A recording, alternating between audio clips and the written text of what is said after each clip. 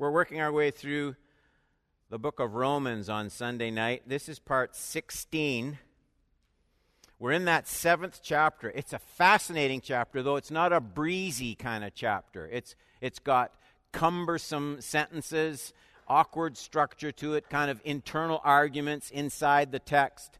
So it's not like reading the Lord's Prayer or something like that. It's the kind of text that you kind of bring your mind to and you set your brain down on the paper and say, okay, cranium, Holy Spirit help, and let's sort out what Paul is saying. Romans 7, we're going to do 14 through 25 tonight. Romans 7:14. For we know that the law is spiritual, but I am of the flesh, sold under sin. I do not understand my own actions. Now, what he's talking about there is he sees this battle of conflicting affections in his heart. He wants some things on one level, and he wants completely opposite things on another level. And it's this dichotomy of affections, this seesaw battle of what delights his heart. I do not understand my own actions. He doesn't mean he's mentally deficient in some way. He just means there's something going on in me where my preferences pull me in two different directions at the same time. For I do not do what I want, but I do the very thing I hate. Now, he hates it on one level, but he still goes ahead and does it. So he wants it on another level. See, I don't understand what's going on, he's saying. Now, if I do what I do not want, I agree with the law that it is good. So now it is no longer I who do it, but sin that dwells within me. So he's kind of going against the law of God as it's revealed in text and as it's revealed in his conscience. He goes against it, but he says, but it isn't really me. I don't want to be like this. But sin that dwells within me. 18. For I know that nothing good dwells in me, that is in my flesh. For I have the desire to do what is right, but not the ability to carry it out. The desire, but not the ability. 19. For I do not do the good I want, but the evil I do not want is what I keep on doing. Now, if I do what I do not want, it is no longer I who do it, but sin that dwells within me. When I do these bad things, he says, it's me, but it's not like the real me. It's not the best me. 21. So I find it to be a law. This is repeated over and over. That's what he means by law. It's not written down somewhere. I find it to be a rule, a habit, that when I want to do right, evil lies close at hand. It's right there. For I delight in the law of God in my inner being, in here. But I see in my members out here, there's another law that's waging war against the law of my mind. And it's making me captive. It's like a prisoner. Making me captive to the law of sin that dwells in my members. Wretched man, wretched woman that I am. Who will deliver me from this body of death? Thanks be to God, through Jesus Christ our Lord, exclamation point. And so you think, there's the solution. And then just like Paul, back into it. So then I myself serve the law of God with my mind, but with my flesh I serve the law of sin. And you feel like saying, so what do you mean when you say praise God through Jesus Christ? He's not out of this battle. He's not out of the struggle. So I was thinking, what kind of title do you give to this teaching? And I'm calling it Paul's Honest Fight with Pretend Spirituality. I called it that because he says things about his spiritual experience that don't play well on a evangelistic TV broadcast or show. Kenneth Copeland won't make as much money with that kind of message. He won't be a billionaire anymore. Yes, I said billionaire. You get this balanced, honest picture of the Christian experience of new life when you study the whole letter of Romans, the whole thing together. See, if you just pick out isolated verses, you can kind of build whatever kind of Christian you want. You get different descriptions of the spiritual life if you just slice out isolated texts. You could just go to Romans 6:14. For sin will have no dominion over you, since you are not under the law, but under grace. There. That's a great picture, isn't it?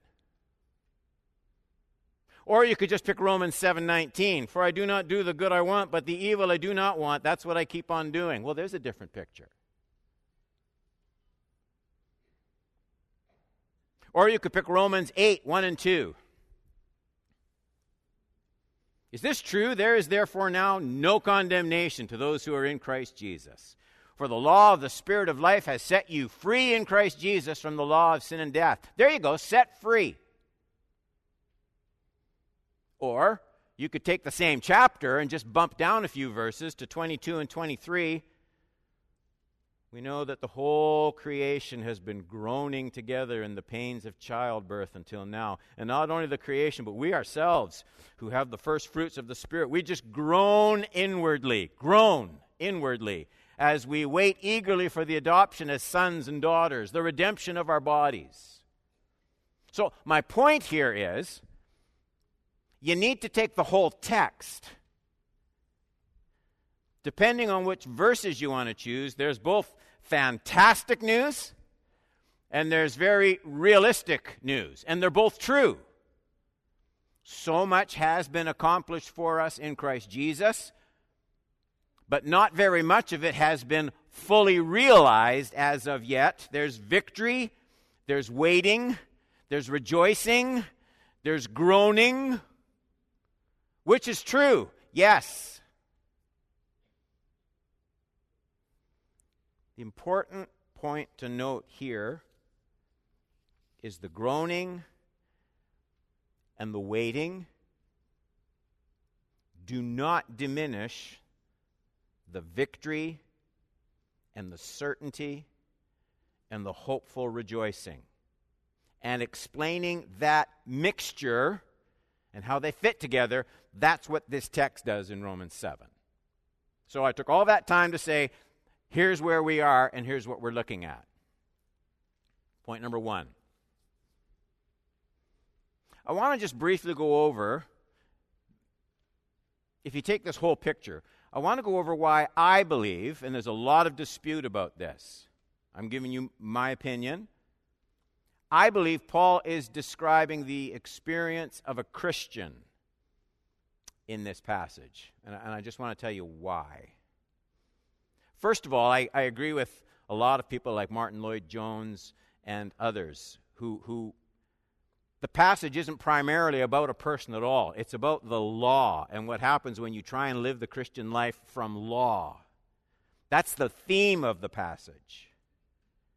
But I still think the way Paul paints that description is he's talking about the experience of a Christian person. Now, a lot of people think that can't be, Pastor Don. That can't be because of the graphic way Paul describes 14 being sold under sin, or 23 captive to the law of sin. They see phrases like that and they just conclude this has to be a person in like a pre-conversion kind of condition, a non-Christian. And I'll just be the first to admit it's a difficult passage, and dogmatic statements ought to be made carefully. Here's why I doubt very much that Paul is picturing himself or anyone else in a pre-conversion condition. Primarily, I've come to that conclusion because it just doesn't line up with other passages where I know Paul is talking about a pre-conversion condition. A passage where we know he is talking about a pre-conversion condition would be something like Philippians 3, 4, and 6. Is that in your notes? Let's read it out loud together, okay? Read it with me. Though I myself have reason for confidence in the flesh also, if anyone else thinks he has reason for confidence in the flesh, I have more. Circumcised on the 8th day, of the people of Israel, of the tribe of Benjamin, a Hebrew of Hebrews, as to the law, a Pharisee, as to zeal, a persecutor of the church, as to righteousness under the law, blameless. And the words that hit me in that, he's talking about where he was before coming to Christ, his Jewish background. And the words that jump out at you are words like confidence in the flesh. He says it twice, confidence in the flesh. Zeal, blameless. This is not a guy mourning the presence of inward sin. This is a guy who is confident in his own righteousness, seeing no need of Christ. This is not a man tortured by his inability to keep the law. Not at all. This pre-conversion picture of Paul, this is a man who's just totally blind to the kind of inward righteousness that God requires. No sense of it. Blameless, he says. Can you believe it? Paul was brimming with self-confidence, brimming with pride. Now, to me, that's just totally different from like Romans 7, 18, and 19. I know that nothing good dwells in me. That's very different from Philippians 3. That is in my flesh. I have the desire to do what is right, but no ability to carry it out. I do not do the good I want. He's not blameless. The evil that I do not want, that's what I keep doing. Also, Romans 7, to me, doesn't seem to fit with the description where we know Paul defines a pagan mind in Romans 1. I just strung some verses together so I wouldn't, have to read the whole chapter. But he says, "For the wrath of God is revealed from heaven against all ungodliness and unrighteousness of men, who by their unrighteousness, they suppress the truth. Although they knew God, they did not honor him as God or give thanks to him. They became futile in their thinking. Their foolish hearts were darkened. Claiming to be wise, they became fools. Since they did not see fit to acknowledge God, God gave them up to a debased mind." There's a pagan mind. The pagan mind responds to divine truth by suppressing it, verse 18, with a debased mind, 28. But that doesn't seem to be at all like what Paul talks about in Romans 7, if you look at 18 or 21 or 22, where Paul says, "I know that nothing good dwells in me, that is in my flesh. I have the desire to do what is right, but not the ability." Then he says, "So I find it to be a law that when I want to do right, evil lies close at hand." Look at 22. "For I delight in the law of God in my inner being." That's very different from Romans 1. This isn't someone suppressing the truth. This is someone who's depressed by the truth that he sees in his own heart. This is someone who delights in the law of God, who savors it, who deeply agonizes over his inability to keep it. This is a person grieving over inward failure and corruption. This isn't someone who hates the law of God. He says, "I delight in the law of God."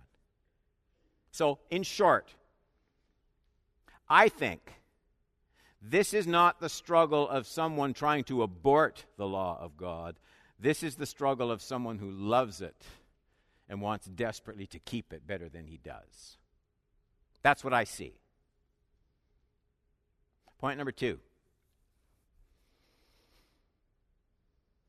I believe the purpose of this passage, it's not a downer. I believe the purpose of this passage is to encourage Christians to fight against indwelling sin. I get that in, let's go to 16 through 23. We've read this a couple times, but pretend you haven't heard these words just a minute ago. Now, if I do what I do not want, I agree with the law that it's good.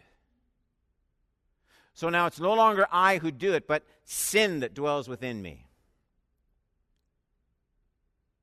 For I know that nothing good dwells in me, that is, in my flesh. He's not talking about the Spirit in him. He's talking about himself, his flesh. It's not good. For I have the desire to do what is right, but not the ability to carry it out. For I do not do the good I want, but the evil I do not want is what I keep on doing. Now, if I do what I do not want, it's no longer I who do it, but sin. He recognizes this principle, this sin that dwells within me. So, 21, I find it to be a law that when I want to do right, evil is, he says, it's right there. It's right there. I delight in the law of God in my inner being, but I see in my members, there's inside and outside. I see in my members the temptations that come, the desires. Another law, making me captive to the law of sin that dwells in my members. So whatever else may be hard to explain, one thing's obvious, I think. If these verses are the words of a Christian, and I think they are, then sin is not going to disappear all by itself, and it's not going to disappear instantly. It will be forgiven instantly. But that's not what we're talking about here. Okay, everybody see that? We're not talking about the forgiveness of guilt. We're talking about the presence of weakness and sin. Those are two totally different things. The watchword, it seems to be found in 21. I find it to be a law that when I want to do right,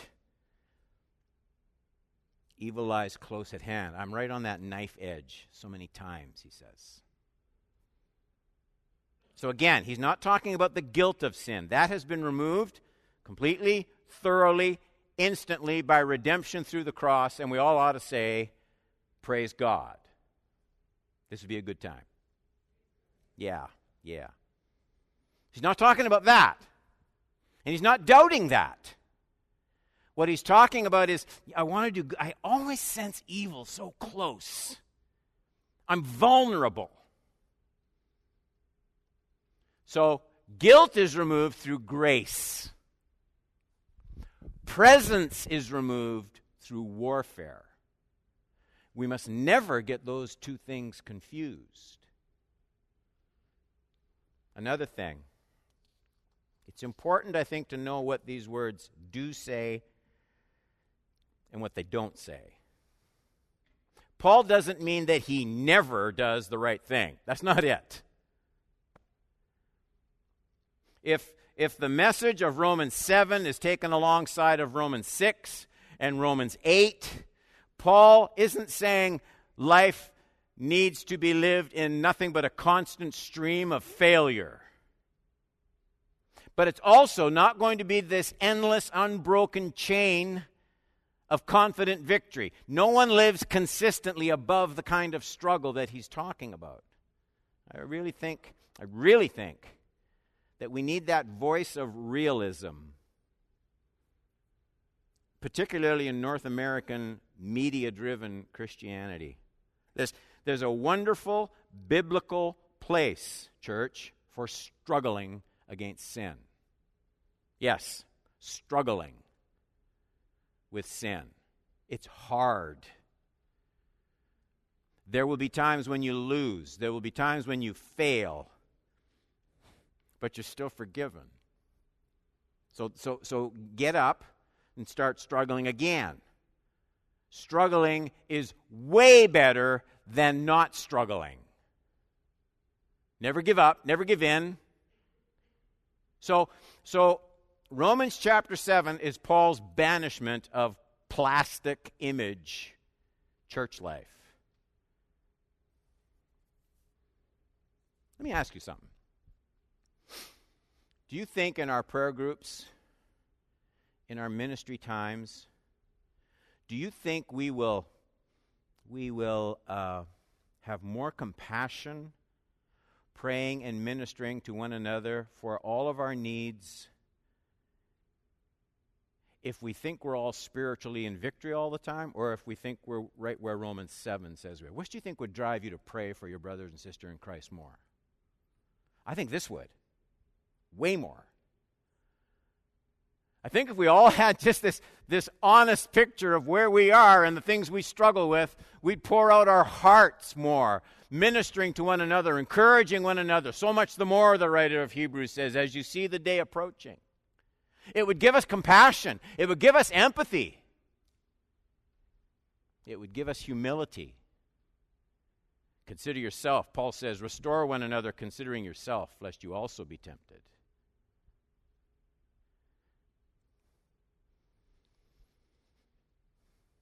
It's Paul's way of keeping us all honest.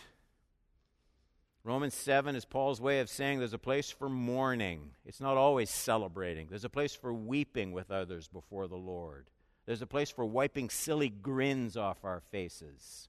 There's a time for pummeling heaven with loud cries of repentance and anguish for struggling saints. James 5:16, therefore confess your sins to one another. Pray for one another, that you may be healed. When do we do that? Confess our sins to one another. Well, we don't. I mean, that's what Catholics do, right? We don't do that. We go to Jesus. Only it doesn't say go to Jesus, does it? Put your finger under the words. Therefore, confess your sins to who? One another. And the thing that keeps us from doing that is the assumption that, well, the person I'm confessing my sin to, he's way more godly than I am. And he isn't. He's a Romans 7 kind of person, just like you are. I would hope that when, I don't say it all the time, but when we do prayer groups and pray for Sam, Pete, Margie, Gloria, Bob, pray for this missionary, that. By the way, I struggle with temper. Would you in this group please lift me up before the Lord and pray for me? What do you think would happen if we did that all the time? It comes from a Romans 7 understanding of where we're at.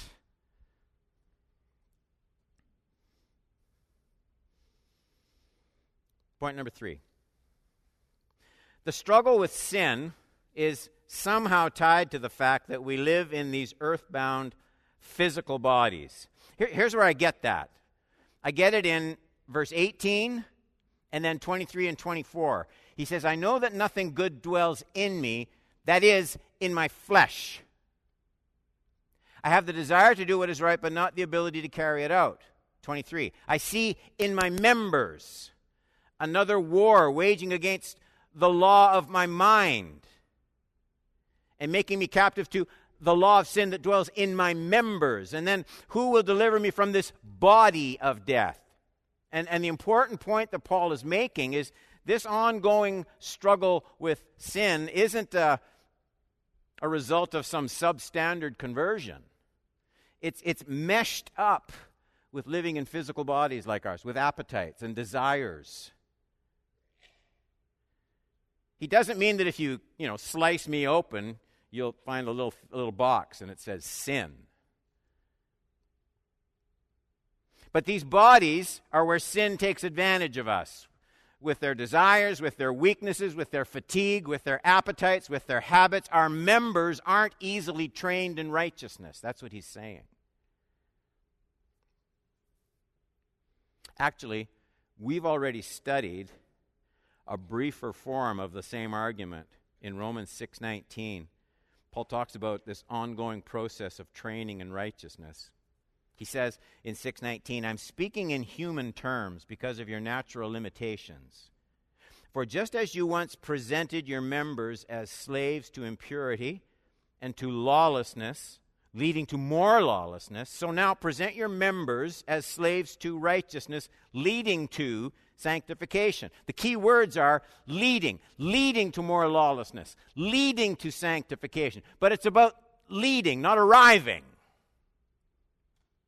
It's about movement in a good direction, but not completion instantly.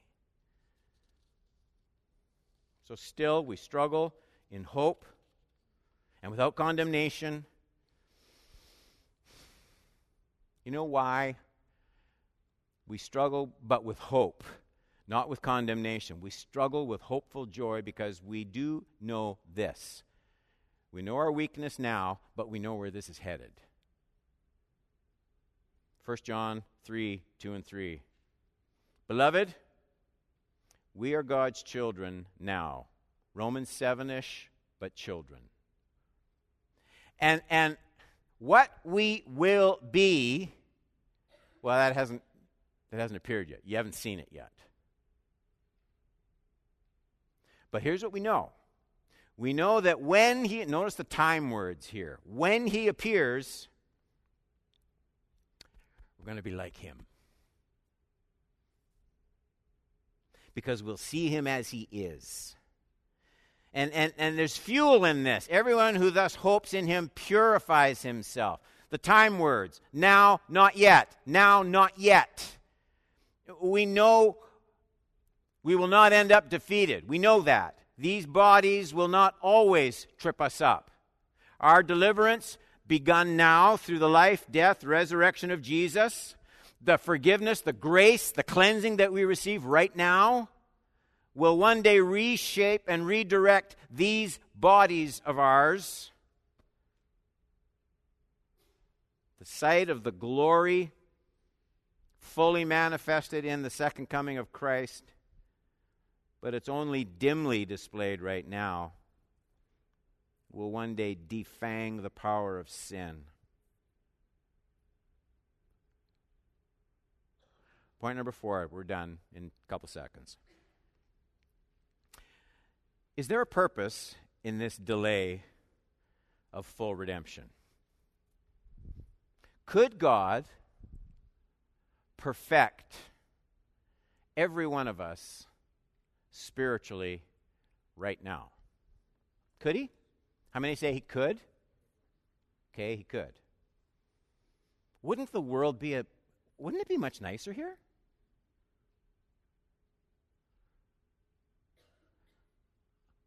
Why doesn't he do that? He could. Why doesn't he do that right now? Why the wait? Why the delay? I think we are left to struggle with sin to do two things. To deepen our dependency on grace and mercy in Christ Jesus. And secondly, to make us more compassionate rather than condemning of others who need our prayerful help and support. Those two things. That's why. It should be our struggle with our own sin that keeps us compassionate with others who trip up. This doesn't, pay attention here. This does not mean ignoring sin in other people. The go-to escape hatch of guilty Christians who just say, "Don't judge me. Who are you to judge?" is ridiculous. I had that conversation in my office not that long ago. Person that's living with someone else, they're both professing Christians, they're not married, living together, and when I talked to them, she said, "Don't you judge me." And I said, "Of course I'm judging you. Give your head a shake. The whole body of Christ ought to be judging you." So it doesn't mean, when I say compassion rather than condemnation, it doesn't mean glossing over sin in other people. What it does mean is an idea to restore. Let me help you see your sin. Let me help you repent as someone who needs to repent myself. Let's bring this to Jesus together. you see. It's not ignoring sin. It's not calling it something that it isn't. But it helps us to come with compassion. It helps us to come, I can see how much sin can bring bondage into someone else's life because I know how much it brings into my life.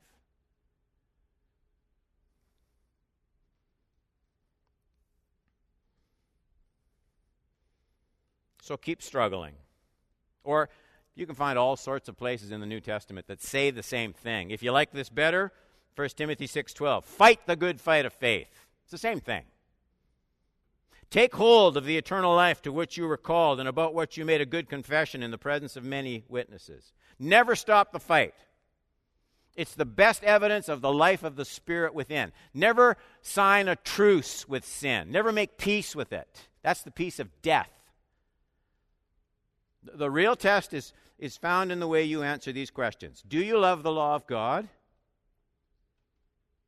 Do you hate inward sin and compromise? And does your struggle make you look to the finished work of Christ alone for mercy and forgiveness? There's grace there. There's grace there. There's pardon there. There's help there. And one day, church, one day, not yet, there'll be total deliverance and freedom there.